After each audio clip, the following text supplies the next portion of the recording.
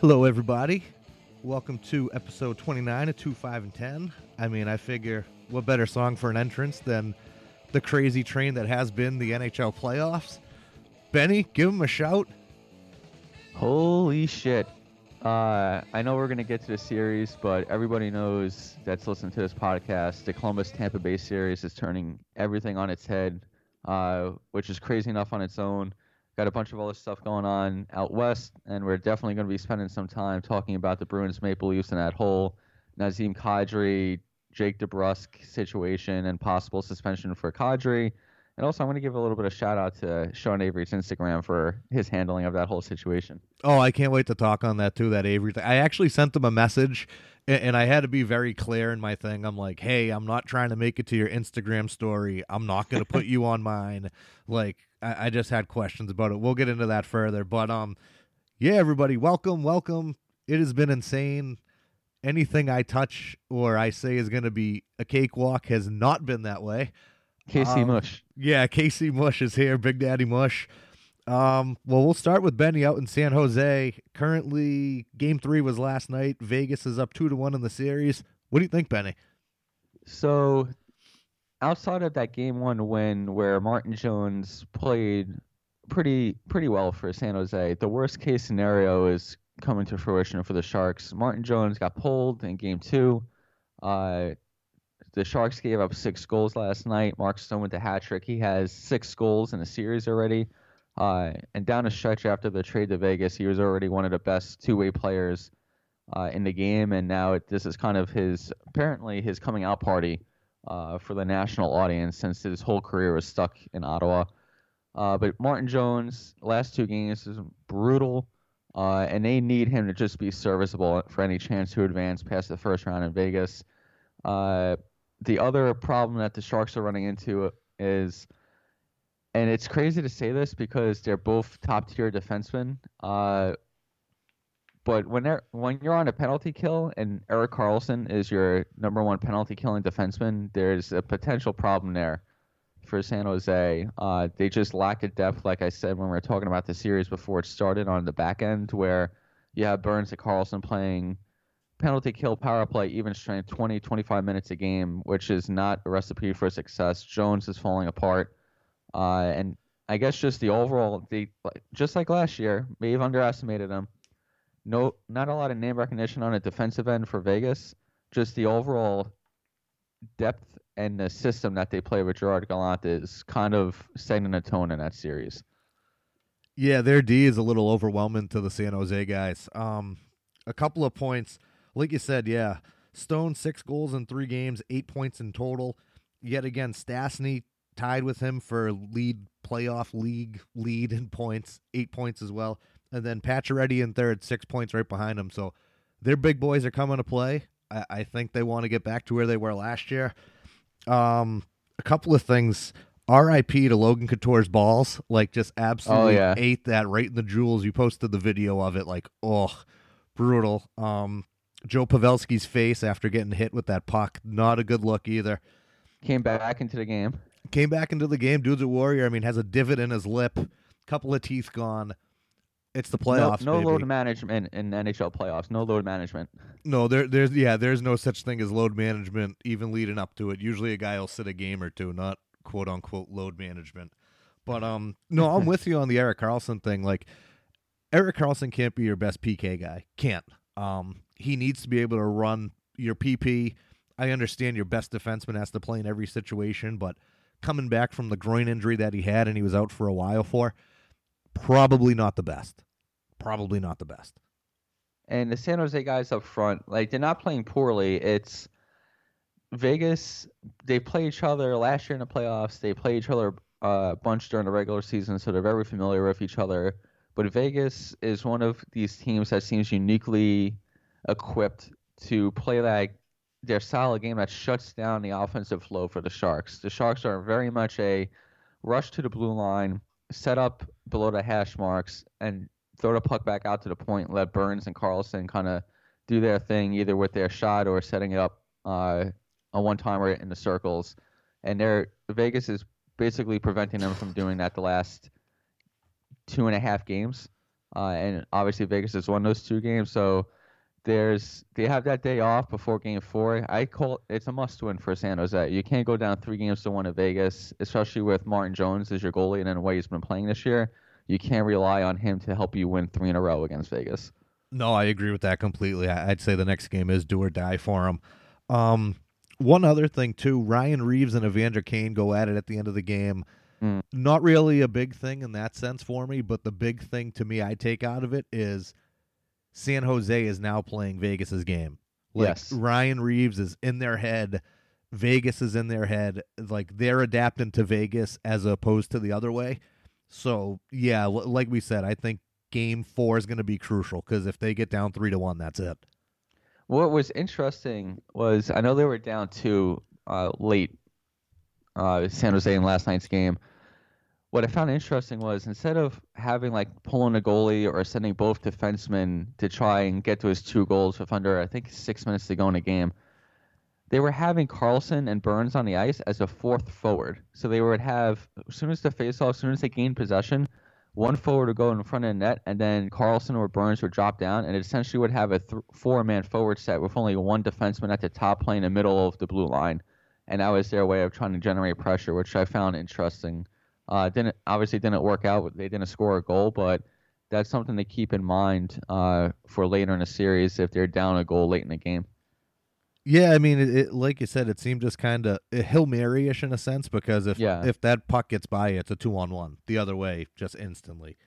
One other thing, I don't have his first name. It's probably Evgeny, but the Vegas Golden Knights get the KHL's leading scorer coming over. You have a little bit more info on that. Yeah, so he was sent over to Vegas as part of the expansion draft as a please take Jason Garrison. So Vegas was able they killed it when it came to the transactions before leading up to the expansion draft 2 summers ago. But like you said, leading scorer in the KHL, he just signed his entry-level deal, so he's coming over to the NHL for the first time. He is available for the playoffs. He is probably, I mean, let me ask you this. If you're Gallant, would you mess with the lineup right now and put a rookie in, even if he's going to get 4th-line minutes and potentially put him on a power play, or do you kind of stick with what's working right now? I mean, I stick with what's working, and then if something doesn't work and you like what you see in practice, then you plug him in somewhere. I just wouldn't instantly jump into it.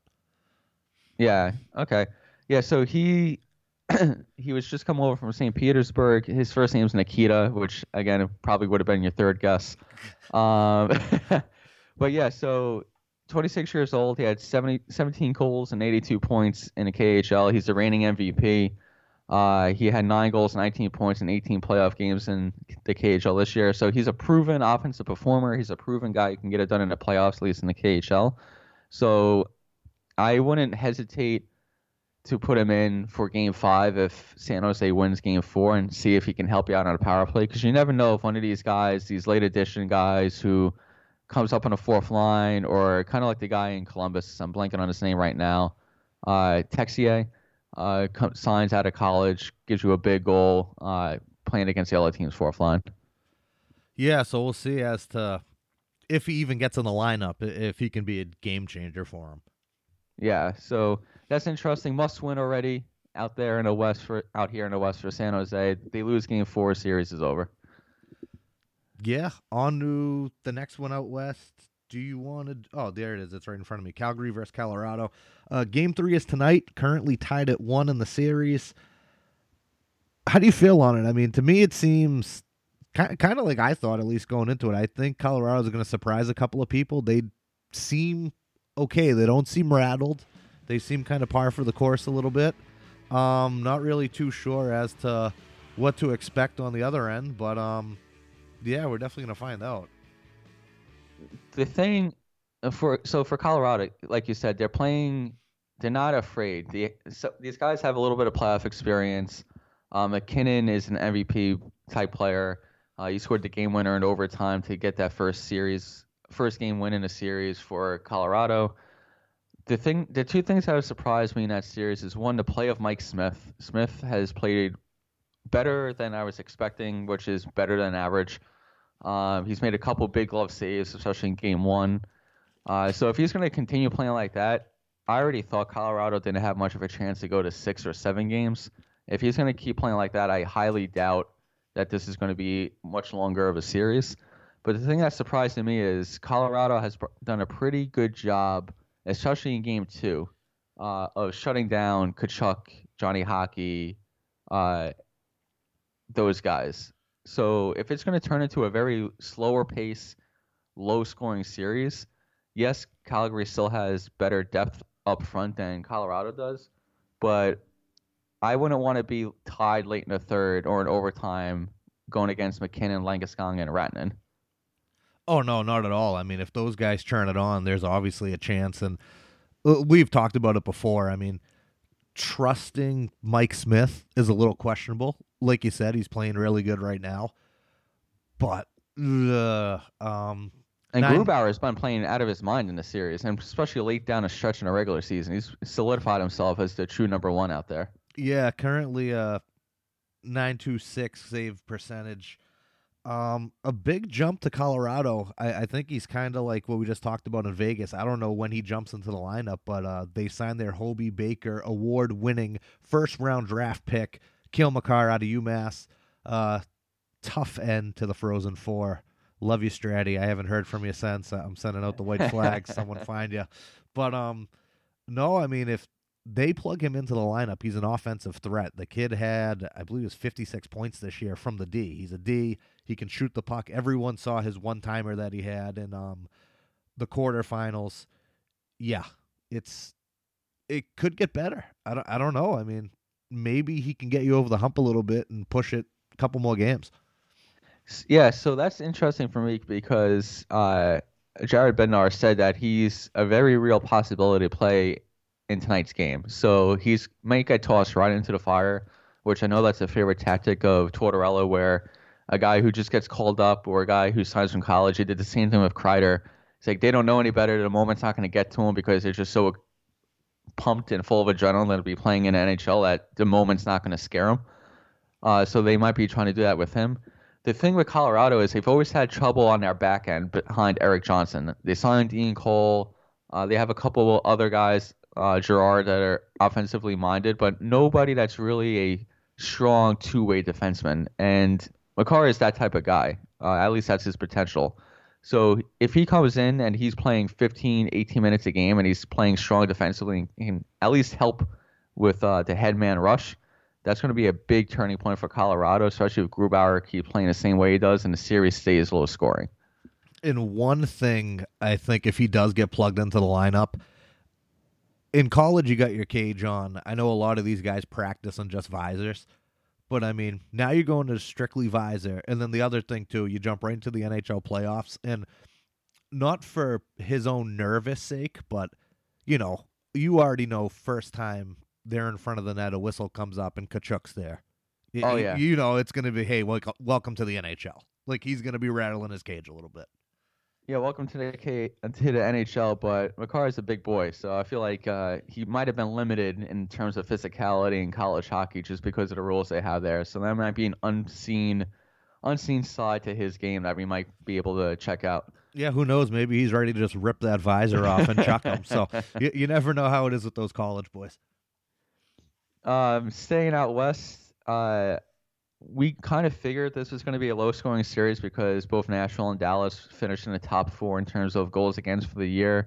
The series has turned out to be that way. It's tied 1-1. Game 3 is tonight between Nashville and Dallas. It's the first game in Dallas for the series, so that should be exciting for the team down there. What are your thoughts so far, and what do you think? What have you seen so far that makes you think one way or the other of possibly having a break for each team?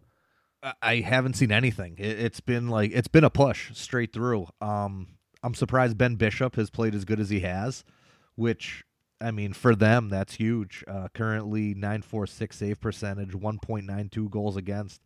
Pecorine been the same thing, but he's also been at home, so .923, 1.97. They're basically matched the same. The thing with Bishop for me is he's always been good, but I'm always waiting the yearly playoff injury. Oh, yeah, absolutely. I mean, if they can make it out of this first round, I'm sure something's coming for them. But they've just seemed to be evenly matched. I know when we had talked about the Bruins and Toronto series, you brought up the Bruins' ability to run four lines, and you didn't know the effectiveness. I feel like Nashville was kind of like that, being able to run all four lines, but nothing has really stood out. Everything's been a little flat. The one thing I will give that has stood out in this series is just the speed of it. Like, both teams are flying up and down the ice, but no one's really taking advantage of chances. Dallas had that, they snuck that first one out. I don't think anyone expected that. And then game 2 ended up going to overtime. So if Nashville can't put pucks in the net, they're going to have a serious problem. Yeah, so that was the thing that led me to choose Nashville in this series in 6 games, where I knew it was going to be a low-scoring series, but I figured just the offensive depth of Nashville would be too much, where they have just a few too many guys that can chip in a goal here and there. So even if it was a low-scoring and going to overtime consistently, I feel like they would have a better overall chance of getting that next goal compared to Dallas, because they're basically 4 and fly. They have Zuccarello, Radulov, Sagan, and Ben. And outside of that, it's like you're just hoping for a wish and a prayer. But like you said, if Nashville's going to start having trouble scoring, that series is there for the taking for Dallas if it's going to stay that way. Yeah, absolutely. I think it's up for grabs. And like we said, I mean, currently the goalies have kind of been a wash. They kind of cancel each other out a little bit. So, yeah, if you can't put pucks in the net, you're going to have a fucking issue. Big time. There's one guy that needs to step up for Nashville that's pretty much been invisible in this series so far, and that's PK Subban. Yeah, the only other thing, too, is I don't want to blame it just on the series. They had the worst power play the whole year in the NHL, so I didn't think that right now would be the time they would get out of it, especially this time of the year. But, yeah, I mean, the whole team in general, for me, needs to step up. They've been flat. They've had speed, but they've been flat. There's been no big hits outside of that Boyle one where he killed that guy. Yeah. But outside of that, it's been like they need it to roll better. It just seems like it's just kind of you get a couple good shifts, and then there's a hiccup, and now Dallas is on you, and you're kind of in the retreat mode. So I think that they just need to pick it up a little bit more. Yeah, I mean, and you got to just give credit to Dallas and their system. It's the full team buy-in, especially even for a guy like Sagan and Ben to buy into their team first, defense first system. So, yeah, Nashville has more firepower and they have the big guns. They need to step it up. But credit to Dallas for basically turning the series into one that they can possibly win. Oh, I mean, if they steal Game 3 tonight, I mean, Nashville's kind of digging out of the hole. So I wouldn't be surprised if this series turns into each win is whoever's home. I mean, that's not good for Nashville. They already going there on a split. The only other thing, too, is I really want to see how Pekka Rinne plays today on the road. His home playoffs have been okay throughout the last couple of years, but on the road he's been a puddle. So I think these next 2 games are huge, just trying to build momentum and go forward. Staying out west, the last series, we got the Blues up 2-1 over Winnipeg. I picked the Blues to win in 7. I knew it was going to be a very tough physical series. Didn't expect them to win both games in Winnipeg, and then Winnipeg to win Game 3 in St. Louis. Not surprised it's 2-1. Just a little bit surprised about how we got here. What are your thoughts so far, and what do you think Winnipeg needs to continue doing even after the Game 3 win? I mean, is Patrick Laine back? 3 goals in 3 games after, I mean, I don't want to completely, a shit season. Like, it just was not good completely. One thing they still need to keep going, they need Big Buff to keep producing. 1 goal, 4 assists for 5 points. I think that's huge for them. Another one is Kyle Connor. He already has 2 goals. I just think they need to keep trucking away with their whole team mentality. Like, they are a very deep team, and they need to use that to their advantage. That they can't just rely on the big guys, and good for them to be built that way where they're able to be that deep, but they need to utilize it. They need to utilize it. In the scoring, currently Laine is 3rd. 3 goals. I mean, well, tied for 2nd with Eberle, but I don't know. I just think hopefully he finds his game now and they're able to produce now. That's about it. I mean, the checking has been equal. I mean, everyone's killing each other out there. It's been a fucking bloodbath. But outside of that, I mean, I don't know what they can do better. I mean, their D seems to be better now that Morrissey's back in the lineup. Yeah, that was a big return for them. Yeah, so getting him back, Bufflin producing, whatever they did last night, just play on the road. I think that just seems to be what it is. Just play on the road. Yeah, so for me, for the St. Louis side of things, if Baumeister, however you want to say it, it depends on if you're Canadian or not, and Edmondson have lived up to the billing. They've been going toe-to-toe, getting in the faces of guys like Scheifele and Wheeler and Connor, like the big boys up front for Winnipeg, doing their part. You're not going to completely shut down Winnipeg in terms of offensive production. They're just too talented and can roll four lines that can score. I mean, Perreault's on that fourth line essentially. So, but they're doing a very good job there. For the Winnipeg side of things, and this is just like a personal complaint before I get into actual analysis, I get Bufflin's game is built around being physical and kind of using his bully style of game to get under the opponent's skin and cause problems. I'm just so sick. If I was on the Jets, I'm just so sick and tired of just like any time there's a whistle, he's essentially trying to start a brawl. Like, dude, fucking come on, man, enough. Like, I remember in game 1 or game 2, after one of the Blues scored, you can see on the replay, Bufflin just grabs one of the forwards by the jersey and starts like jabbing him in the face after a goal. Like, what the fuck are you doing, man? Like, we get it. Enough. Like, for me, if I was his teammate, I would just be constantly annoyed that I'm on the verge of getting my face punched in because this dude just wants to bully himself around. But the thing with Winnipeg is, if Laine is back, and like you said, he's been struggling all year, Hellebuyck has to step up. You can't lose this series if you get Morrissey back, you have Bufflin, you have Myers playing pretty well. I got into that fight in game 1. You can't lose that series because of goaltending, especially against a rookie who's playing in his first playoff series in NHL. No, I agree with that completely. Hellebuck's going to have to steal game 2 and go back game 4 and go back tied at 2. It's a big game for St. Louis because if you squander that 2-0 lead and then you're going back tied to Winnipeg, you could be facing a 3-2 series hole going back. And now you have to win 2 in a row. So this is a big game for St. Louis in the sense of, as the underdog, you don't want to go back on a road tied after squandering a 2-0 series lead. No, and I mean, that's going to be the interesting part because this game 4 is huge. Either way, it's huge. Yeah, and that's the thing. You want to build up as a 3-1 lead because Winnipeg, same thing with Tampa Bay. And when we get to that series, I can see Winnipeg, even being down 3-1, having the ability to win 3 in a row and coming back to win that series. So if you lose tonight, you're going back to Winnipeg to have all the momentum. You're on the road. That's a situation where I'm stressing that if I'm Berube. Like, we need to win. We need to treat tonight like it's a game 7. Yeah, and I mean, he has seemed very calm, cool, and collective behind the glass there. Like, they show him, doesn't look like he's screaming at the guys, just seems very calm, directing his orders. You haven't seen any really emotion out of him, which I think is good. I mean, this time of the year, you know how emotions can run high. I think he's just been very level-headed. Yeah, which is surprising considering how he played back in the day. Ironic, yeah, I know. But yeah, like I think that touches on what we said before the series started. St. Louis, ever since he became head coach, have just been playing loose and just been letting the system take care of things for him. Well, finishing that Western Conference, now heading over to the East.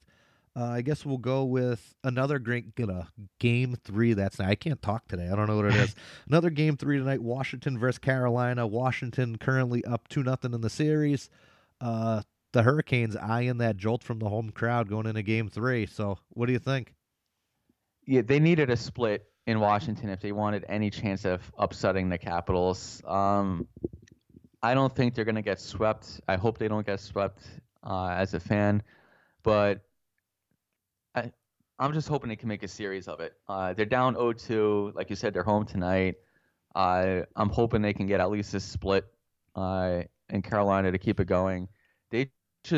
Carolina they just don't have the ability to keep up with the Capitals at this point.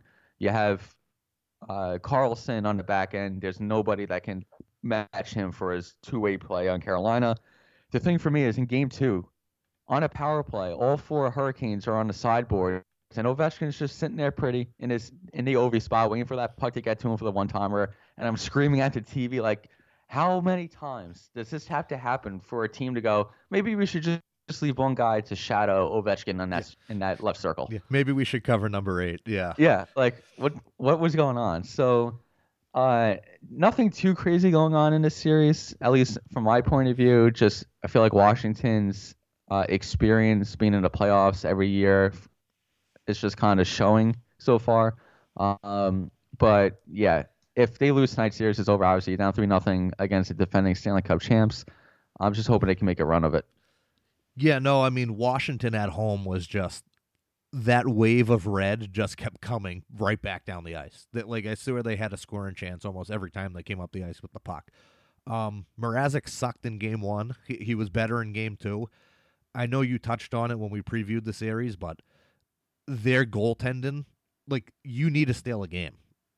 Just one. I mean, it kind of like, if they win tonight, I don't know if it completely changes it, but I mean, you'd at least be 2-1 with your next game at home. A little bit of a different mentality. So they still haven't announced who's going to be in goal for tonight. I know after game 2, Brendan Morris said that he's not putting much of the blame on Mrazek, and he's not going to get into the details of what the game plan is for game 3 yet. And apparently it's a game time decision about who's going to be starting, either Mrazek or McElhinney. Yeah, I mean, I don't think game 2 was his fault, but game 1 he was awful. So, I mean, if there's a little bit of doubt there, I mean, if he wants to switch up goalies, I don't blame him. But at the same point, I think you just have to go with whoever he personally thinks is better. Because, like, if McElhinney was the guy the whole year that you put in after a certain loss and the team always won, I mean, what do you got to lose at this point?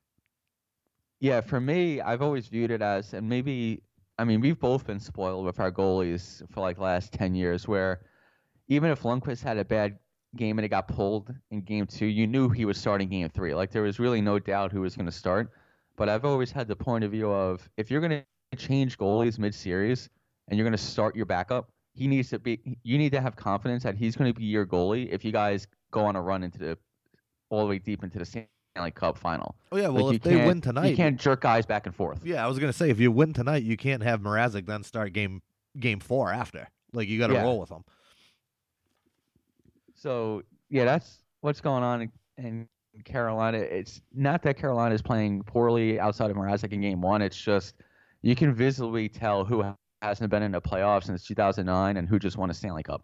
Oh, yeah, there's no question. Like, Washington was just relentless, just constant. Sticking with the Metropolitan, and something I didn't see because I said Pittsburgh in 6, the New York Islanders with a 3-0 series lead over the Pittsburgh Penguins, completely just dominating in all facets of the game, beating them. I think one thing that's huge is Sidney Crosby not on the score sheet, period. Yeah. Just completely shutting him down. And the other thing is 50-50 pucks have not been 50-50 pucks because the Islanders are just going in there and getting them. I know I didn't see game 3 yesterday, but I did see the first 2. I mean, great hockey. It wasn't like it was a blowout either way. Like, the teams were definitely playing, bodies flying everywhere. But the Islanders just seem to be that much better. I did not foreshadow this at all. What do you got on it? Yeah, I thought Pittsburgh was going to win in 6. I want to give a shout-out to the First Lady here because when she filled out her bracket, she picked the Islanders in 6. So she's sitting pretty right now. I saw game 3 yesterday, exact same, basically, template as games 1 and 2.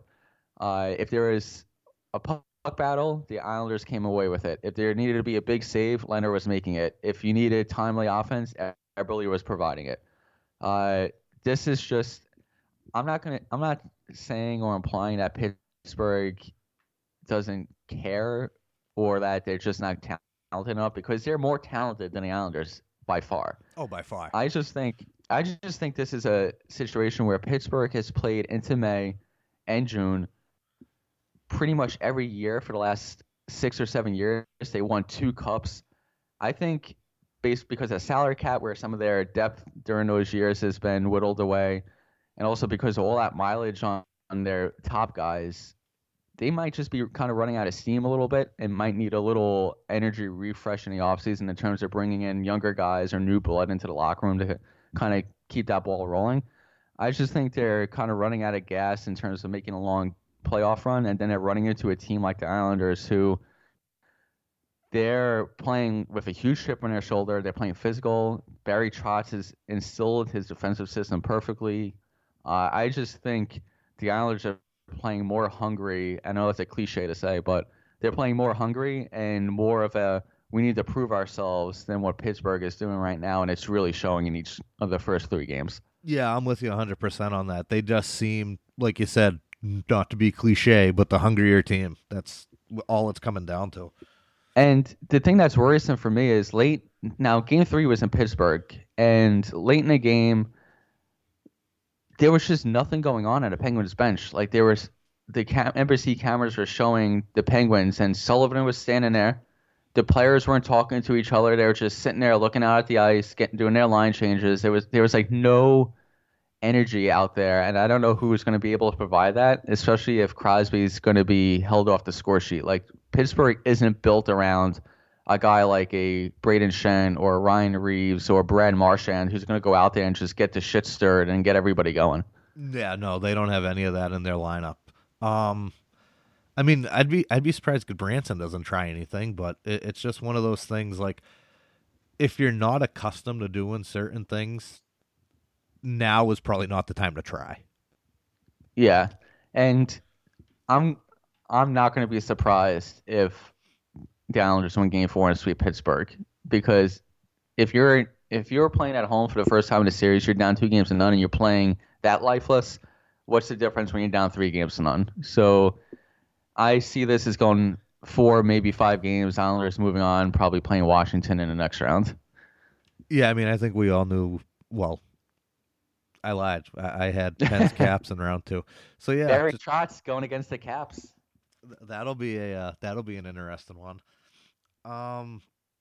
Tampa Bay, Columbus. I don't think anybody saw this. I had Tampa in 4, 5 games max. And now if Tampa's going to win, it's going to take a 7-game series. They had down 3-0 to Columbus. They absolutely dominated the first period and a half of this series and then just fell off the rails. Like, I just don't know what happened. They showed that Tortorella speech that he gave in the locker room. The boys were fucking ready to go. Take no step back. Yeah, and I mean, they have done that. They have taken this series by the balls, and I think Tampa's done. I think tomorrow night is the last time you see Tampa Bay. Oh, you're calling the sweep? I think so. I mean, would that be the biggest upset in NHL playoff history? Yeah, I mean, to come out and get swept against the quote-unquote 8 seed, I had them winning the cup. I did. Yeah. They've played this year like they have 6 guys on the ice and you only have 5. Like, it just seems like they have an extra guy out there. They've been so good throughout the year, and then for this to happen, like, it's one thing if Columbus goes in there and steals game 1, but the way that they stole game 1 in the sense you had a 3-0 lead and then they end up coming back 4 unanswered, yeah, no. And then they followed that up with a 5-1 win in Tampa. Yeah, like, it's been incredible to watch. I don't even know. There was a couple of things that had happened. The Kucherov thing, talk about losing your head and costing your team. Like, probably you could argue your best player does that thing at the end of game 2, misses game 3, which, I mean, game 3 was a must win. Yeah. Now they're down 3-0. Another interesting thing, too, the Victor Hedman injury that came out. They don't even know if he's going to be available for game 4. There were reports yesterday that he may miss the remainder of the playoffs, which may just be one more game. Yeah, one thing, too, that actually upset me about Hedman missing game 3 was after Kucherov did that, they had him chirping by the Columbus bench, and Hedman, and what he said to Columbus was, "You guys are really good at blowing 2-0 leads, 2-0 leads, referencing back to last year when Washington came back after being down 0-2. So with that, him not being in the lineup after going with those comments, that upset me a little bit. Like, I really wanted to see if he could put his money where his mouth is, because he's been flat too. Yeah, I mean, besides the Boston-Toronto series, this is the one where I feel like I have the most to stay. I'm going to try and keep it short and sweet. First thing is, and Kevin, you can attest to this. Before we recorded last week's episode, we were talking about like the little previews, and I was like, I even said this on the air. If Columbus was playing anybody else in the East, I would pick them to win. Like I feel like they match up and are better than every other team in the East. I just felt Tampa had too much going for them, like top to bottom in the lineup. But I had Tampa winning in 6 just because I felt like Columbus would put up a really strong fight, more than what a lot of people were thinking. I did not think they'd be up 3-0. I didn't even think they would win 3 games in the series to force a Game 7. So I didn't even see this coming. What I'm surprised the most about is, and this happened in a conference final last year against the Capitals, Stamkos, Kucherov, all their big boys were held off the score sheet or were basically silent in that series, and they were eliminated. Same thing is happening now. Stamkos is pretty much invisible. Kucherov, I don't know what the deal is with Russian players, but between him and Malkin as like the poster boys for it, whenever something goes wrong against them or their team, they just lose their fucking mind and take really borderline dirty, or not even borderline dirty, penalties, attack other guys in the other team, and just put their team in a hole. I don't get how they're trained in Russia to grow up when they're facing adversity, but that's definitely not it. No, and I mean, like we said before, like you got to keep your head if you're that important to your team, and now you're not in a lineup for a must-win game. Like, not good. One other thing I wanted to say was this whole series, outside of I believe the first game, which was opening night, has all been on CNBC. Yeah. And do you think that's due to the market rating, or do you think they just thought Tampa Bay was going to dominate, so they'll put them on like the secondhand market in a sense, and people can watch it if they want, so on and so forth. But now it just seems like that's the series to watch, because Columbus went in, and I remember I said it last week that I didn't feel like they were clicking as to all their deadline acquisitions and everything else, and now they come in and they're fucking on fire. Yeah, Bobrovsky's playing really well. Yeah, like, I don't know, man. If they sweep Tampa and whoever gets them next, whether it be Boston or Toronto, that's not going to be an easy series. Yeah, so 2 things about that. Going back to your first question around why they're on CNBC, I think it's a combination of, even though Columbus has a pretty good fan base and Tampa Bay has a fantastic fan base, it's that preconceived notion of, oh, it's Tampa Bay and Columbus, so why give them NBC primetime or NBCSN? Especially when you have teams like Boston playing Toronto, 2 huge markets. You have,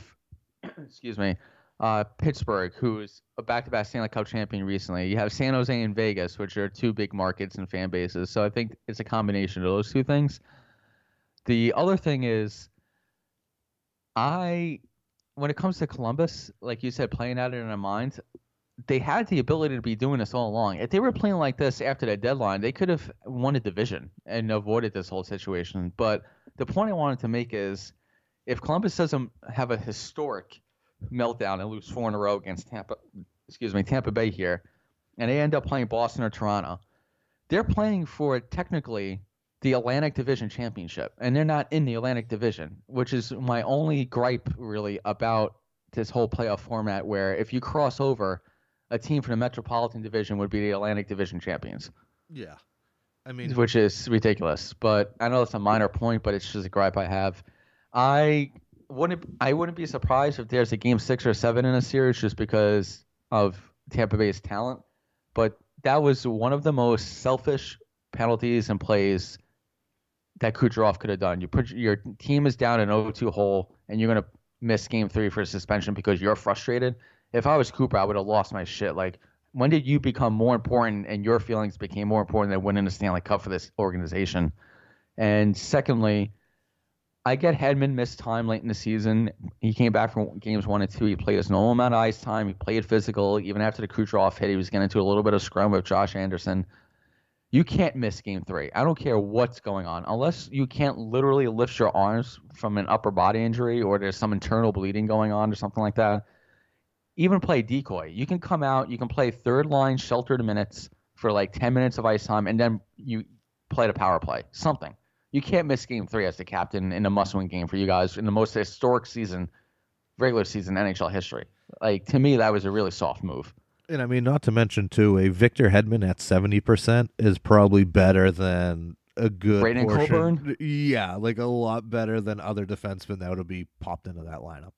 So Nationwide Arena is going to be a madhouse tonight, and if Columbus scores the first goal, Tampa Bay is going to start going, oh shit, and I think they tightened up if they don't score the first goal.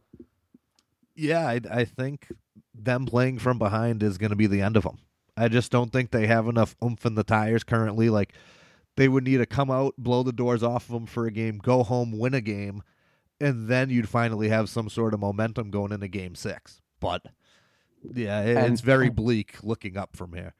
One more thing before we get into the big series here for our podcast.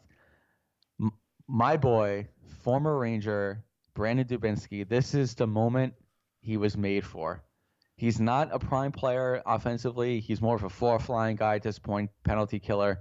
But he can run his mouth.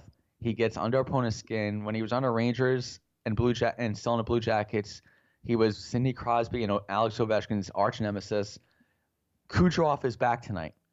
The first shift, every shift of the game, if I'm Tortorella, I'm putting Dubinsky out there against Kucherov, and I'm wanting Dubinsky to face wash him, jab him after each whistle. I want Kucherov to lose his shit again and rip that track record in the same series. These referees are not going to stand for it. Give him that 5-minute major, double minor, eject him, whatever. Dubinsky's on his ass the entire game if I'm Tortorella. I like it, but you're right, though. Dubinsky is just a pain in the ass. Going on to, like Benny said, the big boy series right now. Game 3 tonight, Boston-Toronto. Series tied at 1. First game in Toronto. I'm sure they're going to be flying coming out of the gate. A couple of questions going into it. We know that Nazem Kadri is having a in-person hearing with the league, Department of Player Safety. Actually going on right now. I was going to say going on right now. We currently do not know the suspension length. I'm sure that'll be probably coming on right after we post it, so we won't have any credibility in the podcast per usual.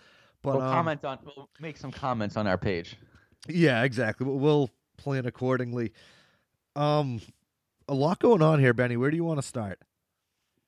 Let's start with the Kadri situation. The first thing I want to mention is the fact that he's having an in-person hearing is significant, only because, according to the CBA, a player has a right to an in-person hearing if they're facing a disciplinary suspension of 6 or more games. That's the only way you get the right to an in-person hearing. If there's going to be 5 or less, you would get a phone hearing. So automatically, the NHLPA and the NHL is looking at this as a potential 6-game or more suspension, which would obviously take him out the rest of the series for the second straight year. I don't think it's 6-game worthy if you just look at it in a bubble. But when you factor in all the other stuff that he's been fined and suspended for, and the exact same thing essentially happened with the Tommy Wingels hit against the same team in the same round last year. In roughly the same spot of the ice, too. Yeah, if I'm Kadri, like, he's one of the more experienced guys in that lineup, even though he's still young, just because of how young Toronto is. You got to be setting the example. You got to be playing smart. And the fact that Boston did their job and got under his skin and made him think about retribution more than scoring goals and helping his team win, I know I got on Kucherov a little bit, but Kadri, I'm trying not to offend anybody here, is probably the most retarded fucking player in the NHL at this point in the playoffs. Like, what the fuck are you doing? Like, you have a target on your back, not just from the Bruins, but from the NHL league office. And we can get into the hit. I get his reaction in terms of wanting to protect Marleau, but you can't do what he did. Well, if he wants to protect Marleau there, why doesn't he just jump DeBrusk? Why are you going to drop the gloves? Yeah, why are you going to two-hand cross-check him in the head? Like, exactly. What do you think is going to happen? Like, especially we already said the reputation, same thing last year. Why? Like, be smarter. Maybe this is what pushes him out of Toronto, because they're going to be like, why do we have you for if you don't actually play in the playoffs? You're costing your team. Oh, and it's 2 years in a row. And it's stupidity. Like, even the Tommy Wingels one last year, deliberate and dirty. Like, the Marleau hit. Well, before we even get to the Marleau hit, him and DeBrusk went at it all night. In that first period, they had their tussle.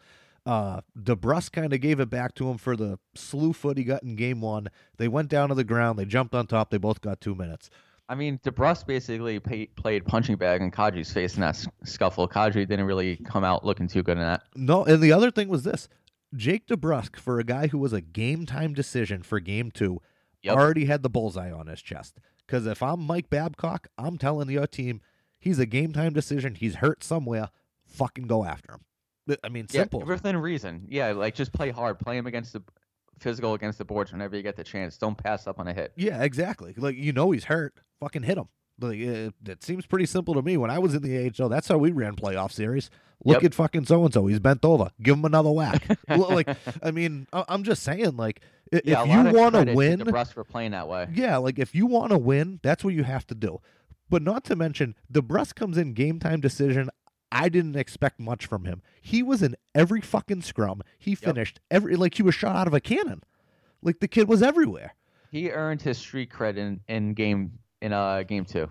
Oh, no question. And as an outsider, I know you guys in Boston already love him, but from an outsider, I sat there watching the game. I was like, this dude has balls. I like this kid. And the other thing was this. So then Kadri came out of the box. He had another penalty for something. He came in, and then there was a knee-on-knee hit with him and DeBrusque. Do I think it was intentional on DeBrusque's end? Yes. Did he put his leg out and leg check him? No. But do I think he was definitely making contact with him regardless? Absolutely. There's no question. I think he was trying the knee-on-knee hit. Like, I think that was his intention. See, like, I didn't see him extend or, like, push out, but, I mean, if it wasn't that, he was definitely just going to try to, like, hip check the shit out of him. Like, he was definitely making contact regardless. There was going to be no in between. We both played, and we know the mindset, or we've been in a similar mindset like DeBrusque was, and you see Kadri coming out, and you're like, fuck this dude. And he's coming full steam, and his head's down, trying to pick up that puck and get it going. You're like, I'm going to lay this dude out. Oh, absolutely. And I think it was more, I don't think he was like, this is my chance to give a knee-on-knee hit, because DeBrusque can blow out his knee-on-knee. Like, it's not always going to be the guy receiving it. But I think the problem was Kadri tried to kind of deke out of the way to avoid the hit, and that led DeBrusque to stick his leg out as like a instinctual, well, I don't want him to blow past me. Yeah, and I've seen plenty of guys do that too. Yeah, so there was an angle from the Hockey Night in Canada crew where you can see DeBrusque extending, not his leg out, but he turned his knee into Kadri, like at the last second, but I think that was more of an instinctual thing. It's still a dirty play, still a very dangerous play. I'm surprised DeBrusque isn't getting, I don't think he should get suspended, but he's not even getting fined for that hit, and that's a really unwritten code, dirty type of hit to give a guy, especially at center ice in a playoff. So I'm just surprised he's not facing any type of discipline. Yeah, no fine, no penalty on the play, no suspension, no anything. Yeah, so that's what led to the whole Kadri losing his mind after the Marleau hit, because he's like, this is my opportunity to get at DeBrusque. Yeah. What did you think of the hit on Marleau to begin with? Well, this was the thing that I had wrote to Sean Avery. I'll actually pull up my Instagram thing. I slid in Avery's DMs after. Shout out to my boy Sean. Do you want to talk about? Oh, I got two things in here. Let's see. Fighting a good fight. If anybody wants to follow his Instagram, his Insta stories are basically him fighting a good fight for people blocking the bike lanes in New York City as he's riding his bike. Yeah, well, Avery came back the other night and said he thought DeBrusque was just a complete piece of shit. The fact that he hit a 20-year veteran at that spot, trying to hurt him, he said the only thing he was upset about was that when Kadri did that to him, he didn't take out his top row of teeth. And the only thing for me was he didn't hit him from the back. It wasn't late. The spot is right at that end part of the bench there where it's now rounded glass. Yeah. It's now rounded. It used to just be a turnbuckle. Now it's rounded. I don't know. Like, was he mad because he hit a veteran? Like, I just don't know what he was upset about. I don't think he was trying to injure him. He just bumped him. It's not like he completely threw him up and over the fucking thing. Like, I don't know what the issue was. Avery wasn't happy. It wasn't because he was mad at the hit on Marleau because Marleau's a veteran. Yeah, that was a hard hit into the glass, but Marleau popped up. He was fine. He didn't even look annoyed at the hit. Shout out because the reason why the glass is curved now is because Chara nearly killed Max Pacioretty in Montreal a few years back. Uh, but the hit was hard, but it's the playoffs. I didn't think it was a dirty hit or anything. But Kadri is such a selfish guy on the ice that I think he just saw the big hit and goes, "I'm going to jump him because fuck this guy." I think he had no intention of protecting Marleau. No, and I'm with you too because, like you said, Marlowe didn't even hit the ice. He just bounced back up and he was good. Yeah, he looked for the puck. He was like, "All right, where's the play right now?" Continued the play. So I don't know what Avery was extremely upset about. Not too sure. His response was, if Austin Matthews wants to set the tone tonight, he should drop the gloves first shift with DeBrusk at center ice. I mean, hey, I don't know if I don't know what off the ice.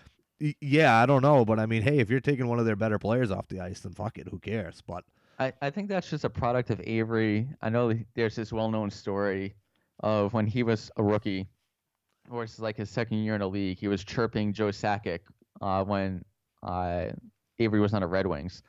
And Brett Hull pulled him, or Steve Eisman pulled him back onto the bench, and he's like, "You do not respect Mr. Sakic like that." So I think there are a lot of guys from Avery's era that were brought up where one of the unwritten codes was, if you're a young guy or a rookie or something, you don't have the privilege of talking shit or challenging to a fight or hitting hard a veteran of the stature of Patrick Marleau. So I think that's kind of what colored it a little bit. I don't understand the call for Matthews to fight in game one in the first period of game three to set the tone, because if I'm Toronto, you know what's going to help me win a series by setting the tone? Scoring the first goal. yeah, Not fighting. So I'd rather score the first goal and then let some of my lower line guys take care of business for me if I'm Austin Matthews. I think one thing that is crucial to see here was game two. If the Bruins play with that sort of intensity every game, Toronto can't beat them. Yeah. Toronto is just a different animal in Boston, man. Oh yeah, but I mean, Toronto couldn't even sniff anything Saturday night. Like we did not play a good game on Thursday, game one. And I mean, credit to the Leafs for exposing us. They were behind us that whole game. McAvoy looked like shit. On 3 different occasions, there were people behind him. So if Toronto can execute the way they did game one, I think they have a very good chance of winning this series. But if the Bruins can play the way they did game two, it's like, so I guess it all depends on which team is going to show up that night. Yeah, and what about that Willem Nylander giveaway, basically own goal in game two, where you left the puck at the goalpost? I know that was funny. Heinen just there to tap it in. I was like, oh, that was very nice of him. Guy's a giver. I can picture our buddy up in Toronto just cursing in Portuguese, like, "You held out for more money for that shit." Oh yeah, he probably lost it. So. Yeah, big game tonight. I honestly don't think, just to recap, that Kadri hit is worth 6 or more games. I think he was suspended 3 games last year. I think if you go 4 or 5, that's plenty. But that still takes him out for the rest of the series. If whoever wins tonight is going to win a series, is my call. I predicted Toronto in 7 before the series started, but the way Boston played in game 2, now you're going to be without Kadri, so the Maple Leafs have to move either Marleau or Nylander to center on the third line, which reduces your scoring punch on the wings in the top 6. The pressure of losing in the first round last year to Boston. If you go down 2-1, there's going to be a lot of pressure on the Leafs. They've been bounced in the first round pretty much every year they've made it under Babcock. I don't know if they can recover from that. Even if they force a split and they're going back to Boston, you have to win 2 out of 3 in Boston if you're going back tied at 2. So I think if they lose tonight, I can't see Toronto bouncing back and winning the series. It might go to 7, but I don't think they can win 2 out of 3 in Boston to recover. And one other big thing, too, Torrey Krug and Jake DeBrusk both in the lineup tonight. Connor Clifton is not in the lineup. He was one of the guys who got hurt, didn't come back, and he is not in tonight. But Torrey Krug and Jake DeBrusk in the lineup for the Bruins. Not surprised. Those guys are gamers. Even a guy like Krug is basically 5'10" on skates. That's a generous 5'10". But yeah, that's my thing. If Boston wins tonight, I'm not saying the series is over soon, but I can't see Toronto coming back from that. Well, you heard it here first. Ben Stradamus predicting again. Um, One other thing outside of the playoffs, the NHL had their draft lottery last week after we had recorded, and your boys came out with the second pick. So, what do you feel about that? It's a Christmas miracle. I was already excited for the offseason just because of the salary cap space the Rangers were going to have, and some of their prospects that were going to be coming over, like their goalie prospect from Russia, Shushurkin. Kravtsov is coming over from Russia, their forward that they drafted in the first round last year. So I was kind of looking forward to that and seeing if they can make some moves in terms of free agency and trades. Now that they have the second overall pick, they're probably going to end up with Kakko, which is perfectly fine by me. He fits the style of play that David Quinn wants to run a little bit better than Jack Hughes. I know Jack Hughes. I'm not trying to be in denial about how good Jack Hughes is and how much of a pain in the ass it's going to be to play him in the same division because he's going to get drafted by New Jersey first overall. But the style of play fits much better. He's more NHL ready according to everything I've read and heard from scouts and the draft analysts. He can play all three forward positions. He's been playing against men as a 17-year-old, so he knows what the physical style of game is going to be like. So I'm excited there. They jumped up from number 6 or 7 to go up to number 2, which was really unexpected. Poor Colorado, who thought they were going to get the first overall pick after making the playoffs. They drop all the way down to 4 now. But the NHL, you call it rigged or whatever you want to do it, but their top 3 picks, 2 of them are in the biggest media market in the world in the New York metropolitan area of New Jersey and the Rangers. And then you get Chicago with the 3rd overall, who can probably make a very quick turnaround with how crappy the Western Conference is into at least wildcard contention next year. I mean, they put a big push on at the end of the year. Another thing, too, the Devils getting Hughes. And, I mean, I guess it's still TBD because a lot of people were pretty high on Kakko, too. But if they actually do go with Hughes, now they have Hischier and Hughes up the middle. They'd have Hall on the wing and Palmieri on the other wing, whether they split them or do whatever to them. This could change their franchise a little bit, and they could actually kind of be contenders. I know another thing is Hall's unrestricted at the end of next year. Is he going to stay? Is he going to go? TBD. Maybe this changes it if he has a playmaker like Hughes with him. So we could probably cover that over the summer when we do a Metropolitan breakdown, but I think that'll be interesting to see what finally happens there. Yeah, kind of like the Ovechkin-Crosby rivalry where it's whenever Washington and Pittsburgh played, that was secondary to how those two performed against each other because they're going to be linked for the rest of their lives, even after they retire. This is going to be a similar situation for Hughes and Kakko in terms of being drafted 1st overall and 2nd overall. There's kind of some debate about who should be 1, who should be 2. And now you guys are going to organizations that are long-time bitter rivals that are going to be playing each other all the time now. So it's going to be a situation where you're going to be in the biggest media market getting scrutinized. If the Rangers get Kakko, but Hughes turns into a franchise center and Kakko is a bust, that's a huge storyline. It sets back a division rival for at least 5 years in terms of the Rangers versus the Devils. So a lot of interesting storylines. The Rangers rebuild just got expedited in terms of getting generational talent like Kakko 2nd overall or Hughes 2nd overall. So if I'm the GM of the Rangers right now or the new president, that's even a more appealing situation to come aboard for. And also, I'm not waiting 3 more years to see the fruition of all these prospects. You're getting the 2nd overall pick. You're taking one of those 2 guys. You have cap room. You have cap space. Hank is still a quality goaltender. He's going to be turning 38, though. You got to go balls to the wall. Don't turn around your long-term plan, but balls to the wall this summer. Get back into the playoffs. I like it. You have anything for a shootout this week? Or shootout this week, I'm actually going to go with Burning Man. I'm not sure if everybody is aware of Burning Man, but it's that festival type thing in the Nevada desert that happens every year for a week at the end of August through Labor Day weekend. It's kind of like a EDM, house music, kind of like a modern day Woodstock is how I try and frame it. Peace, love, and happiness, man. But the First Lady has gone to it twice already. She hasn't gone in a couple of years. She wanted to go one more time this summer before we move back to the East Coast. and she was all ready to buy the tickets, and the system crashed for like 4 hours, and tons of people weren't able to buy tickets that were shut out of buying them before those who were able to buy them snatched up all the available tickets. So just going to give a shout out to the Burning Man server / ticket sale system with a big middle finger for damaging the hopes and dreams of the First Lady for the summer. Unbelievable. Just the disrespect these fucking people have. Exactly. They don't know who they're fucking with. Yeah. My shootout this week is just very specific to this recording date, very specific as to what's happening today. The marathon's running today. Oh, yeah. Just please be aware and just remember the people that were affected on April 15, 2013 during the marathon bombing, the people that were lost, the people that were injured, limbs missing. Yeah, just one other thing that goes with it is how badass is the city of Boston?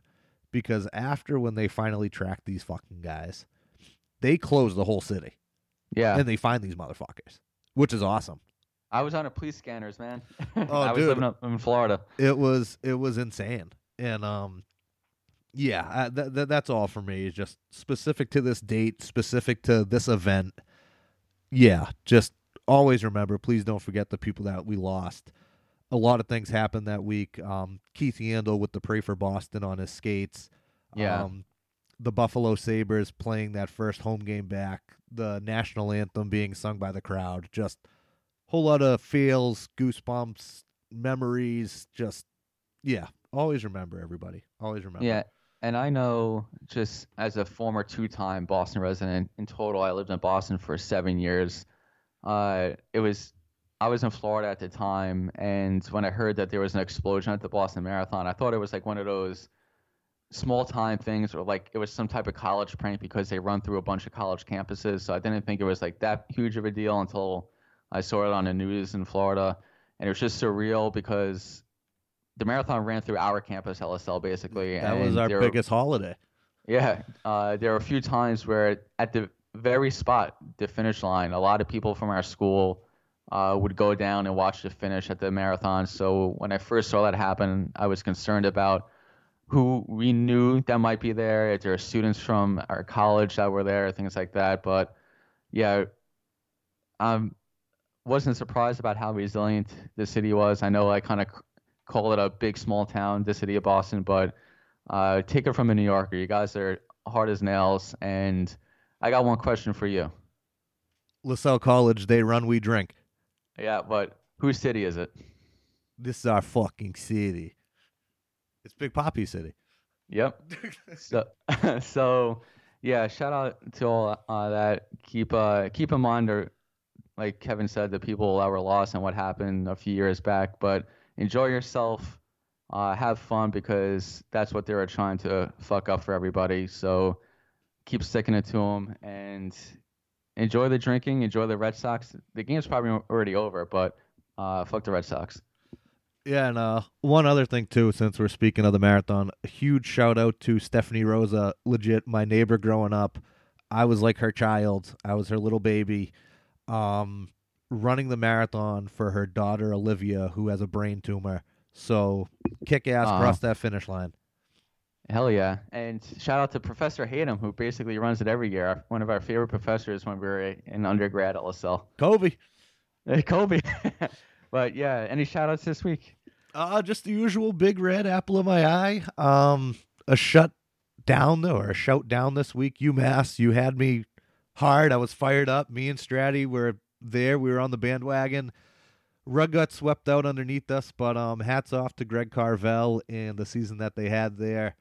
Another shout down this week. Big Kev, he was coming over for the game tonight, and then he got a text he won't be able to make it tonight, so he's out. Monday. What a little bitch. I'm gonna just cut that clip. He's gonna hear it during he's gonna hear it during payroll Friday, and he's gonna be ready to wrestle. So be careful. Listen, Big Kev, when you're listening, I just want to say, when I moved back to the East Coast, I know we've had a little rivalry with the Rangers and Bruins and stuff going back. I am so much looking forward to taking that train up to Boston, hanging out with Big Kev and Little Kev, and getting some drinks and just catching up on old times. I don't know if he'll forgive you, But yeah, Well, Monday. if he doesn't, I can run faster than him. You'd be surprised. He got some wheels for a big fella. Who you got this week? Like you said, the usual shout out to the First Lady. She's actually letting me basically squat in her apartment right now to record this podcast on her Wi-Fi. So shout out to that. I'm actually in her roommate's room, staring at the Philadelphia Flyers laundry basket that she has, which is keeping me passionate throughout the whole recording. But shout out to the First Lady. I'm also going to give a shout out. I know we just talked about it, but you reminded me. Shout out to all the marathon runners today. The idea of I think I've run 26 miles combined in my entire life. It's why I chose hockey. I can skate and glide instead of having to run. So shout out to everybody finishing it today, no matter how long it takes you. Absolutely. Yeah, we'll be back next week with maybe a couple of recaps of some series. Hopefully still some series going on. Nothing better than playoff hockey, ladies and gents. I'm ready. Game 3 tonight, Boston, Toronto. Let's go.